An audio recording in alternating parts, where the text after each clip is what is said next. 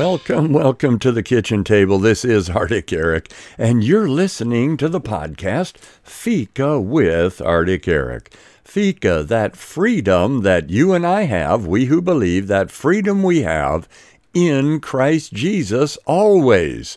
The freedom to have an ever-deepening relationship with Him, a freedom to follow Him, and a freedom to share Him with others, and all through the power of the indwelling person of the Holy Spirit.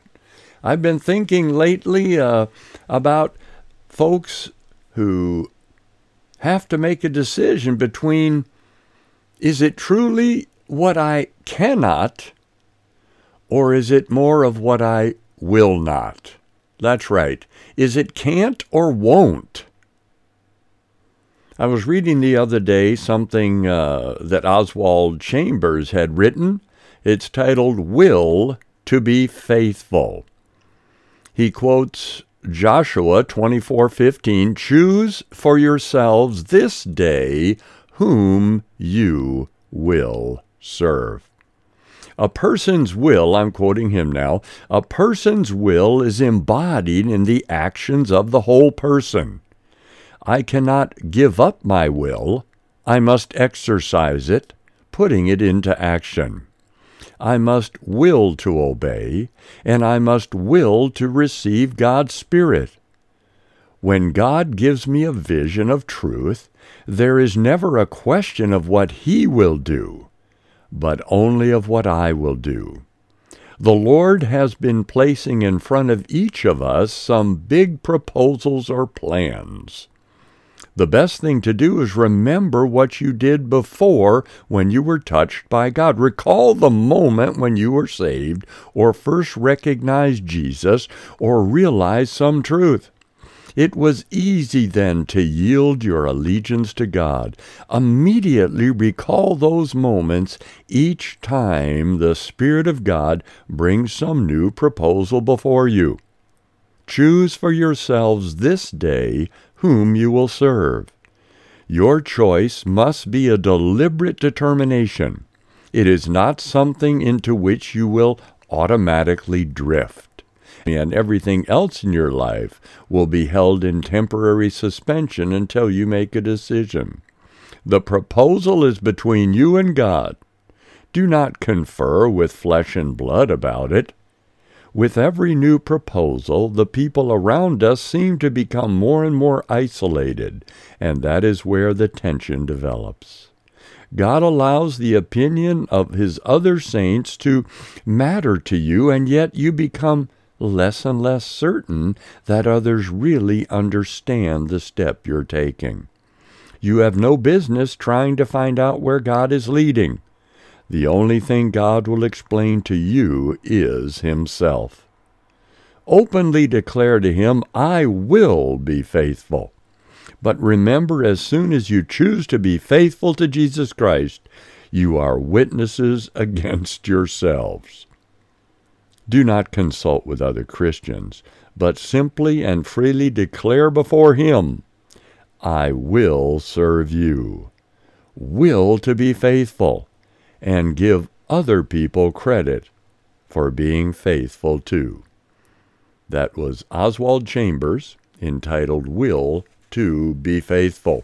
And when I think about this willingness and our will to be, I discover that we are without excuse. What do I mean? Well, since God is the one who wants to do it, since there's never a question, as Oswald writes, of what God will do, but only what you and I will do, then I think about how is it that we do that which God reveals He wants to do? Well, it's through His amazing, enabling, transforming grace. So I want to take a moment here to kind of put us in a position to stop saying, I can't, and rather say, I won't, because the doing is by God's amazing grace. So it isn't that I can't do it.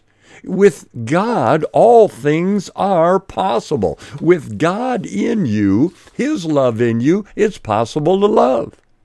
With God on your side, no enemy can stand against you. So it's not about your ability or my ability, but it's about whether or not I'm willing to allow Him to do His good will.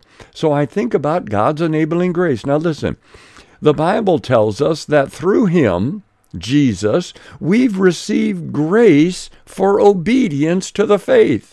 We have received grace. That's God's ability, God's power, and God's strength to be obedient to the faith. So it's not a question of whether or not I can be obedient or you can be obedient. That's not the question. The question is, will I allow God's truly amazing grace to create the obedience that is necessary to be obedient to the faith? He desires to do it.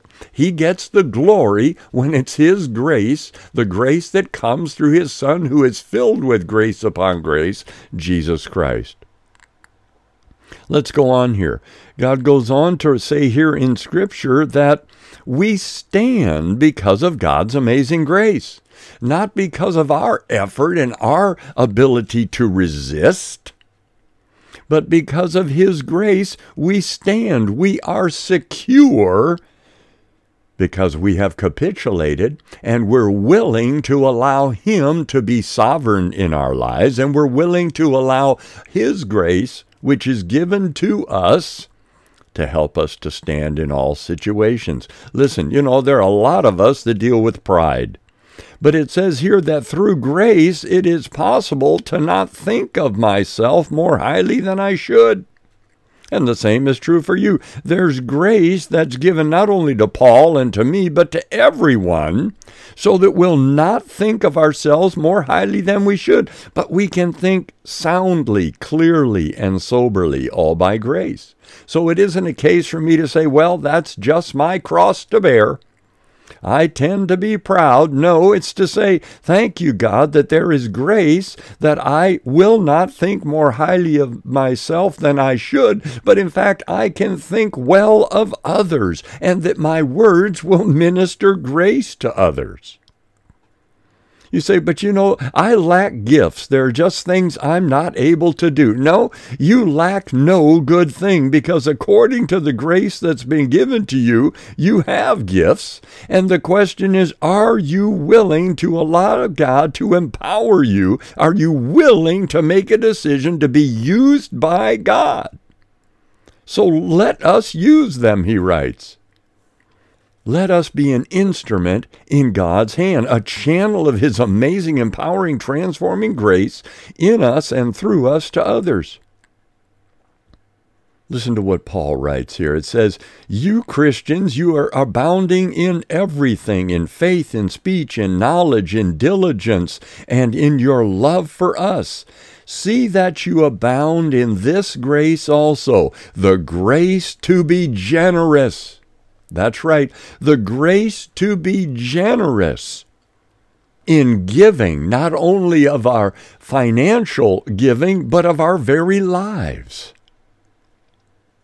We go on to read that the grace of our Lord was exceedingly abundant, and the fruit was the faith and love which are in Jesus Christ.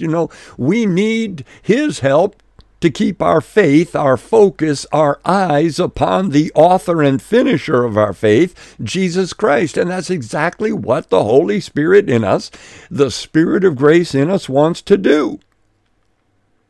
And think how often Paul ends his letters with, grace be with you. Grace to you. God's a power and ability and strength to you. Oh, that we might, by His amazing grace and a decision of our will, stop proclaiming what I can't and simply say, the reality is, God, I won't. I am willing to be changed. I am willing to will your good will, Father God. Help me today to be those that say, yes, Lord.